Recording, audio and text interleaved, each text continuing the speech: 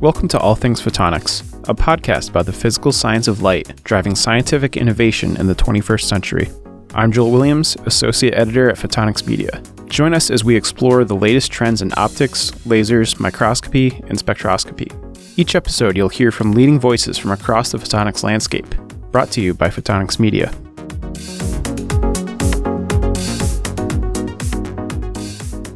With all due respect to pumpkin spice, apple picking, and Halloween, SPIE's Optifab is what fall in the optics world is all about. Although the trade show and exhibition is only held on an every other year basis, the wait between shows only serves to heighten the anticipation that precedes this year's bona fide staple on the optics calendar. The show brings together experts in core optical technologies like metrology, optical fabrication, and profiling.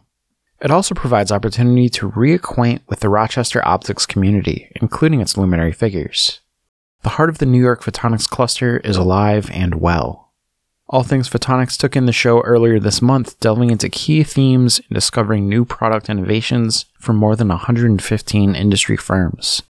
In today's episode, we bring you conversations that encapsulate two of our most striking takeaway themes: how optical approaches are being deployed to respond to global and societal challenges that extend beyond the industry, and an update on how workforce development efforts are intensifying in America's optics industry hotbeds. In our first segment, we visit with friend of the podcast, Dr. Chunlei Guo of Rochester's Institute of Optics in the Guo Lab. Our conversation with Guo is our first since publication of a Nature Communications paper earlier this year, in which Guo and his collaborators advanced their fano-resonant optical coatings technology. By definition, the coatings, which were introduced in an acclaimed 2021 paper, simultaneously reflect and transmit a common wavelength. This means that thermal and photovoltaic bands of the solar spectrum can be separated to improve the efficiency of devices using hybrid thermal-electric power generation as a solar energy option.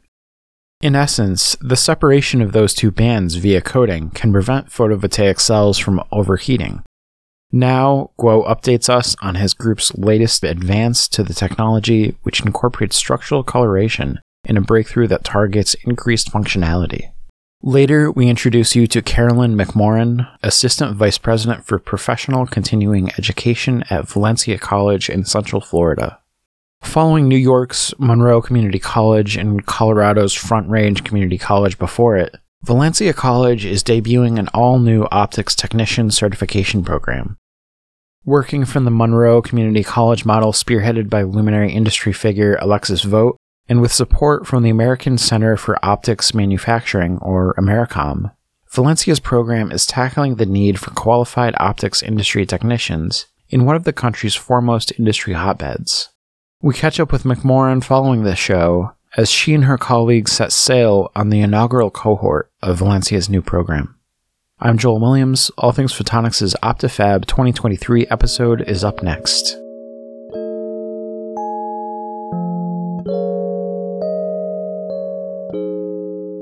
Certainly one of the great joys of being at Optifab in Rochester is the chance to catch up with members of the Rochester Optics Elite, and our good friend Dr. Chunlei Guo, friend of the podcast, has come back to speak with us about his latest work and some other relevant topics. Dr. Guo, thank you for making time for being here. It's always great to speak with you. I wanted to speak about some work that goes back a couple years. This, of course, is your fano-resonant optical coatings work, or FROX. And I think to get us into the latest work, it might be helpful to take a step back. Tell us about FROX and what they aim to do, because it's a very advanced coating technology. Right. Yeah. Well, first of all, thanks, Jake, for having me here. So the work we did on the coating, one big work a couple of years ago was this so-called fano-resonance optical coating. And in that work, basically, we were aimed at developing a new type of optical coating. So if you're looking at the coating industry, although it's a very matured industry and technology, there are actually only a few types of coatings. There may be a metal coating, broadband reflection, and then there may be anti-reflection coatings with the multi-layer dielectrics. And there's probably like a narrow band transmission things, for example, the Fabric Pro, Athlons. So if you're looking at this very few limited number of coatings, there's one missing is it's not that easy to make a narrow band reflective coating. Well, you do have a Bragg reflector. And in order to have a narrow band reflection, you do have to have many, many layers, usually in order to have a very narrow bandwidth and have a high distinction ratio. And it's not atypical. You have to looking at tens of layers and high refractive index, low refractive index, these alternating layers. And then eventually you are going to have a very thick Bragg reflector. Obviously, it will be costly, although it's very matured. And at that point, we were exploring to find an alternative way to obtain a narrow band reflective coating that came to our fano-resonant optical coating technology. So we simply use a 4-layer configuration that consists of a narrow band absorber, which is typically is a metal dielectric metal layer, 3-layer. And then on top, we have a broadband absorber, usually only have a dielectric layer plus a metal layer. So we share the metal layer and between the broadband absorber and the narrowband absorber. And then when we put these 4 layers together, magic happens. We can have this very narrow band reflection only with 4 layers. So we can achieve something that you have to have tens of layers and far more extensively made Bragg reflection coating. So the latest work that you and your collaborators have spearheaded appeared in July of this year in Nature Communications, and you took this Frox work and you applied it or pivoted in a direction that I think was certainly a surprise to us. You began to incorporate structural coloration, and that, of course, we hear a lot about with things like butterfly wings and peacock tail feathers. A lot of beauty in that, but also some really interesting applications too. Yeah. So structural coloring has a lot of different applications. So basically, it's a way you can replace a lot of applications for pigmentation. For instance, we can, with structural coloring, obviously you'll find application in decoration, displays, even for sensing, data storage, camouflage, and counterfeit, a range of different applications. That's right, banknote security, yeah. Right. So certainly, it's a direction we would like to have Frog to shine. Mm-hmm. So was the desire to move towards or incorporate structural coloration, was this your idea or a group decision? Because again, we do hear of some like ambient gas sensing, for example, and there's some nice tie-ins with plasmonics too, but it's not a technology area that you hear applied with coatings a lot. Well, it's actually a very natural extension for our original frog work, because the frog technology, when we developed this, is for narrowband optical reflection, right? So if you can have a very narrow spectral color reflected, you'll be able to potentially achieve high purity coloring. And that's actually when we work on that frog problem, we already had this structured coloring in mind. It just the work grew too big at the time, and then we decided we're going to thoroughly devote another work into the structured coloring. You mentioned the maturation of the coatings market, and it's true. It's not a technology area where you see a number of breakthrough new advances. I suppose the best gauge or measurement for the significance of the advances, how immediately impactful can it be for industry? Certainly that's been a consideration for your work on Frox. Just talk a little bit about that consideration, because certainly that's an important dynamic of all this. Well, I think the most important feature for Frox is actually more scalable and easier to make compared to other type of coatings. Now, the direct comparison, as I mentioned earlier, for the frog, narrowband reflection will be compared to a Bragg reflector, multi-layer dielectric coatings. So the difference is, in order for us to obtain a very high purity narrowband reflection, now for frog, we only need 4 layers. But on the other hand, for a Bragg reflector type of coating, you need so many more. And usually, it will be at least an order of magnitude thicker. So it will be more costly accordingly. We know Chunlei Guo for any number of works, but I suppose the claim to fame here is your work with femtosecond lasers and metal etching as well. And you've earned quite a bit of acclaim in that area for super wicking or hydrophilic black metal panels. And the target there was clean water. That was the ultimate goal of some of that work that we've discussed on the podcast and others. At the conference, there's actually been a lot of discussion around next generation super hydrophobic coating materials. And I think a lot of the impetus for that work is these new forever chemical pieces of legislation and conversations. This was a consideration for you, environmentally friendly laser-enabled work for many years. But it's been 3 years since we spoke on the podcast. So curious to get your thoughts on how focus in that area has grown, because we have a number of experts who are in the laser space and certainly in the coating space just here at the conference. And that really does seem to have become a focus area. Well, I'm glad to hear there are a lot more people having increased awareness about the issues for using the harsh chemicals, like you mentioned, the forever chemical.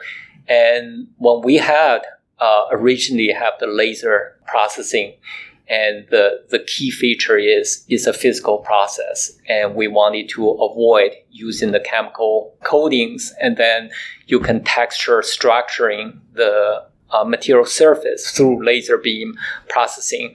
And I'm actually glad, and now we come to the right direction so that we can continue to push the physical process instead of the chemical coatings. Yeah. There's a lot that can be done with lasers, in fact, as it turns out. Now, I wanted to ask, we saw a plenary session earlier today talking about workforce initiatives, some that are that AmeriCOM's working on. And, particularly in the Rochester area, there's a lot of focus on building the optics workforce. Mm-hmm. And I wanted to ask about your experience at the University of Rochester. Are you seeing more enrollment? Are you seeing, a lot more interest in your program? I think definitely the department has tried very hard to push to expand our education. And indeed, we have plans to expand the program and in the next number of years, in the next actually 10 years or so. And the recent experience was what also coincide with COVID period. I think our department has had this program that we can take students. They don't have to be full-time physically come to Rochester and study optics, but we can do the remote learning and teaching so that we can get far more students from across the country or even across the world to participate in our optical education. I think it's definitely, maybe COVID gave us an opportunity to expand our program to a broader reach. Again, part of the beauty in being in Rochester for us is we get to see up close some of the people and the initiatives that are really on the ground and making a difference.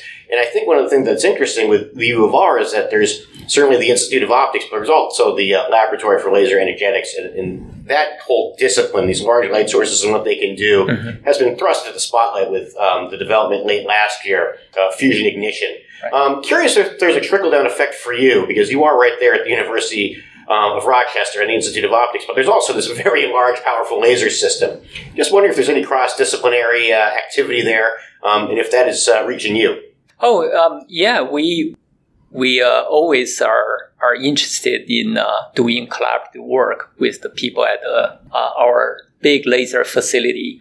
And myself is actually our senior scientist associated with the LLE laser lab as well. I think always we can draw a comparison for our large laser lab. They wanted to achieve both high power and high energy. But in my laboratory, when I teach the course, we often to draw a comparison our femtosecond laser technology versus slightly longer pulse but far more energetic laser source. It's always an interesting thing for me to discussing how the femtosecond laser in a laboratory, a single maybe investigator laboratory, how is in terms of intensity, how we can compete with a much larger facility. On the other hand, a lot more work, you just need that amount of energy and power. I think having a facility on campus, this is a great opportunity. If we wanted to do those type of research, we have a place to go. It's certainly a dynamic environment, and I think being at Optifab, we only get to come to Rochester for this event once every other year. But it's clear every time we're here just sort of the power of the work that's being done, because it's affecting in a positive way a large population of the optics and photonics community. I want to just end with this. I mean, we have been privileged to know you and speak with you several times on the podcast and follow your work, certainly with Phrox and beyond. What's the latest in the Guo laboratory? Well, interestingly, so we, for both the topics we touched upon, including the optical coatings and also a larger component in my laboratory, laser material processing. So we developed this range of technologies. And for instance, we functionalize the surfaces, and we can turn a surface to different colors to enhance the optical absorption. We can make it hydrophilic, hydrophobic, and manipulate the interaction of the surface with water.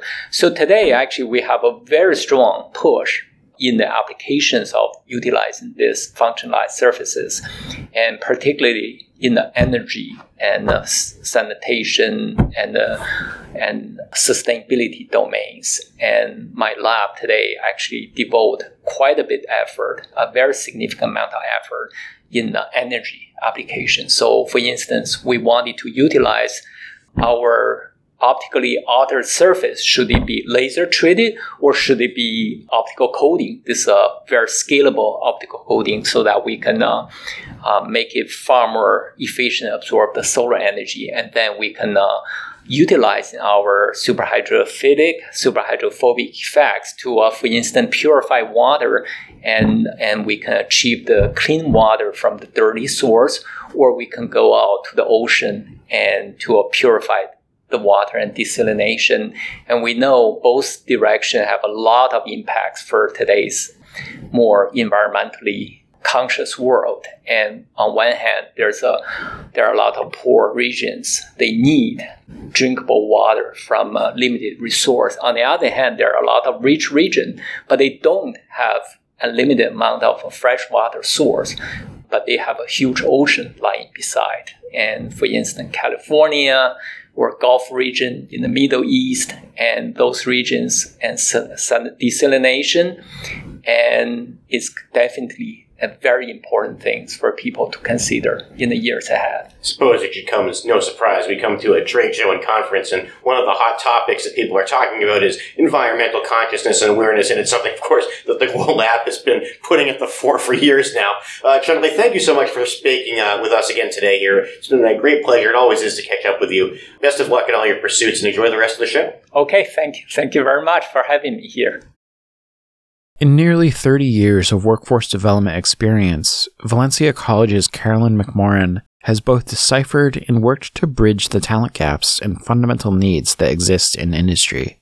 The industry sectors that permeate Central Florida offer a distinct range of opportunities for workforce members. And in its latest undertaking, Valencia College has homed in on one that is abound with potential: optics, and in particular, precision fabrication and technicianship.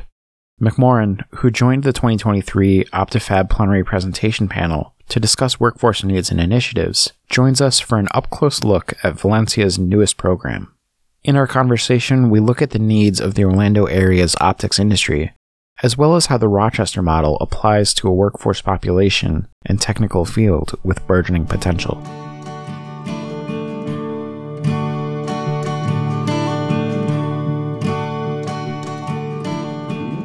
I think those who have an understanding of the optics and photonics industry, even globally, have a pretty good understanding of the Monroe Community College, MCC, alignment with AmeriCOM and workforce and technician training in Rochester.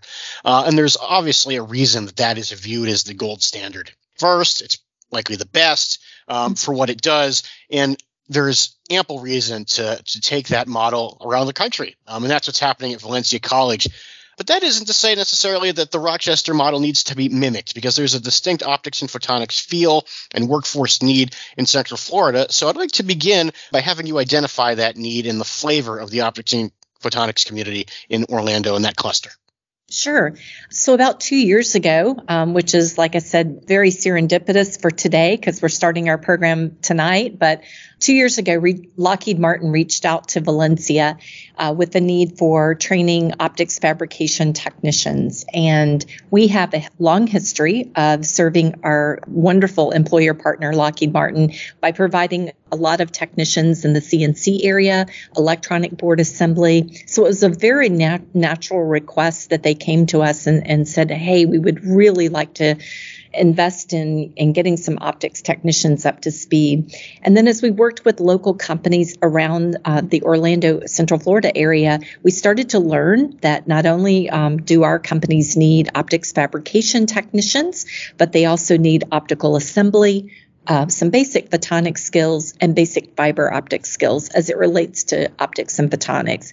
And so that's how we've kind of taken the great work that's been done at Monroe, but also made it to our community so that our students will have so many opportunities to go to work for a variety of different organizations here in Central Florida. I alluded to this, and it's a fascinating thing that is somewhat unique to the optics and photonics world. You have clusters. You have the New York Photonics cluster. You have the Florida cluster.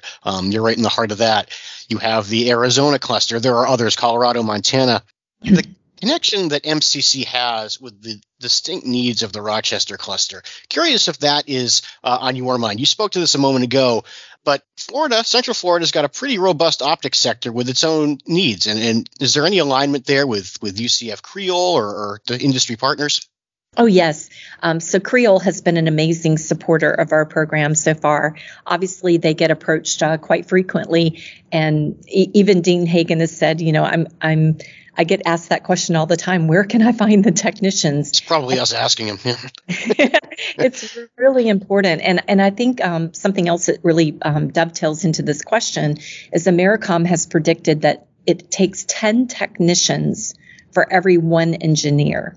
And I think that's what's so special about our program and then the ecosystem here in Central Florida and Creole is now that we have the complete educational ecosystem. So you can start as a baseline technician with Valencia, articulate to an AS degree in engineering technology.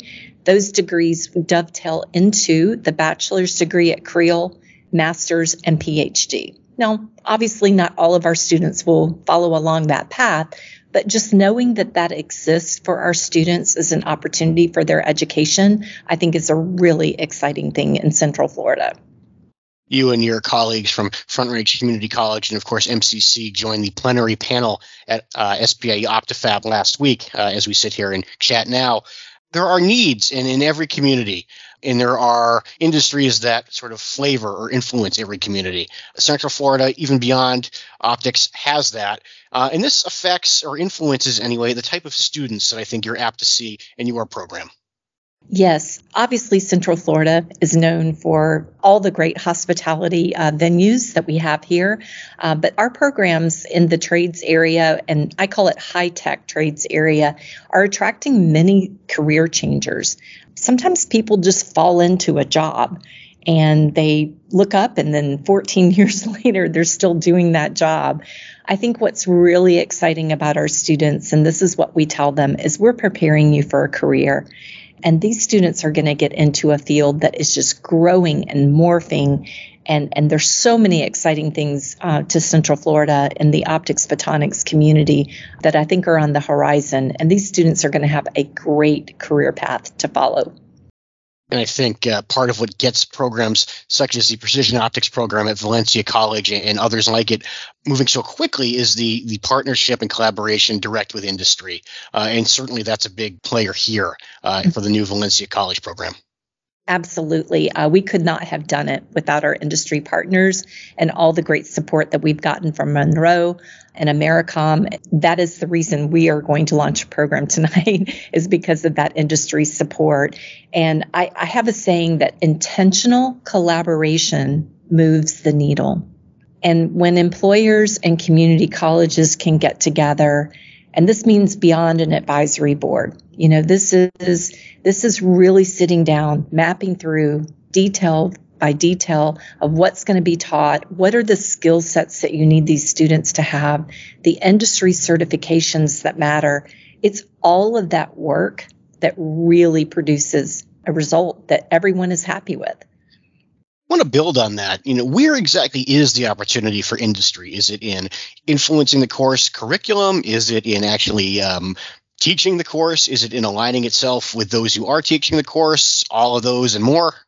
All of those and more, but I would say that definitely sitting down and being very intentional about what's taught, that's kind of a painful process to go through sometimes. And so just industry being patient and working through that with us.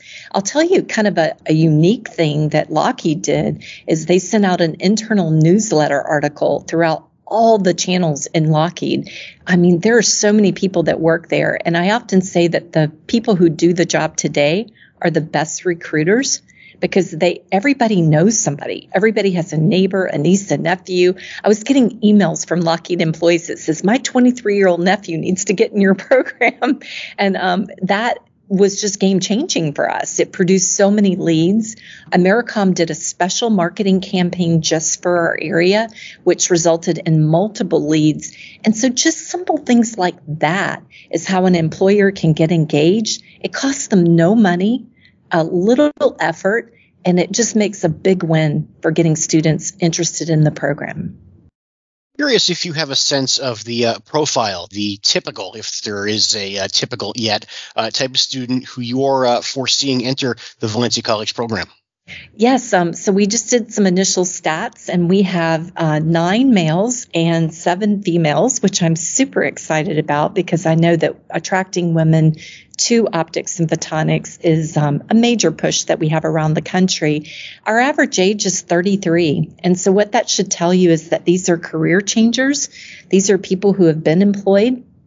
Many of them still are employed, and they're going to work their day job and come to school at night.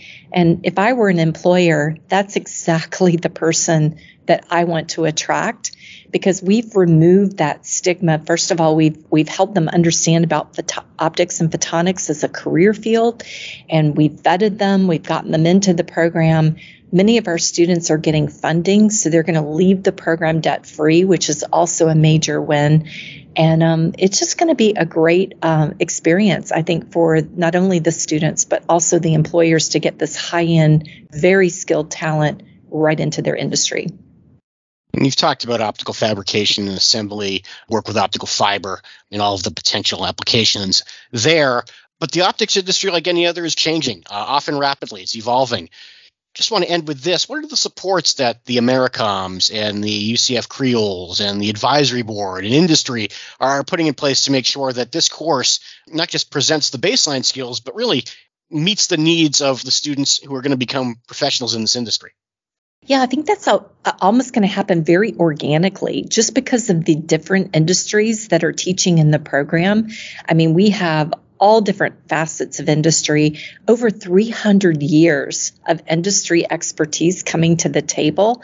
And I think that is just going to continue to make the program, like you said, not only those baseline skills, but also looking at the future. We're actually going to have Margaret Dominguez come in from NASA Goddard to talk about the work that she's doing on the Roman telescope.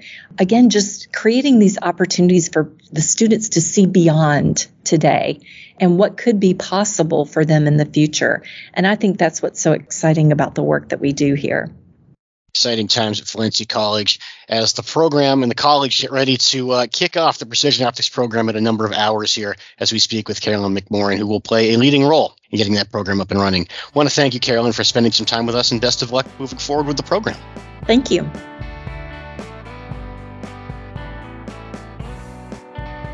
That concludes this week's episode of All Things Photonics.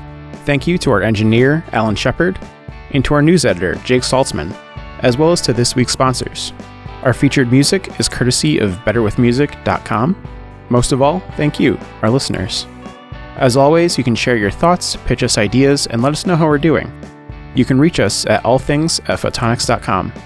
All Things Photonics is available on all major platforms, including Spotify, Apple Podcasts, as well as on our website, photonics.com.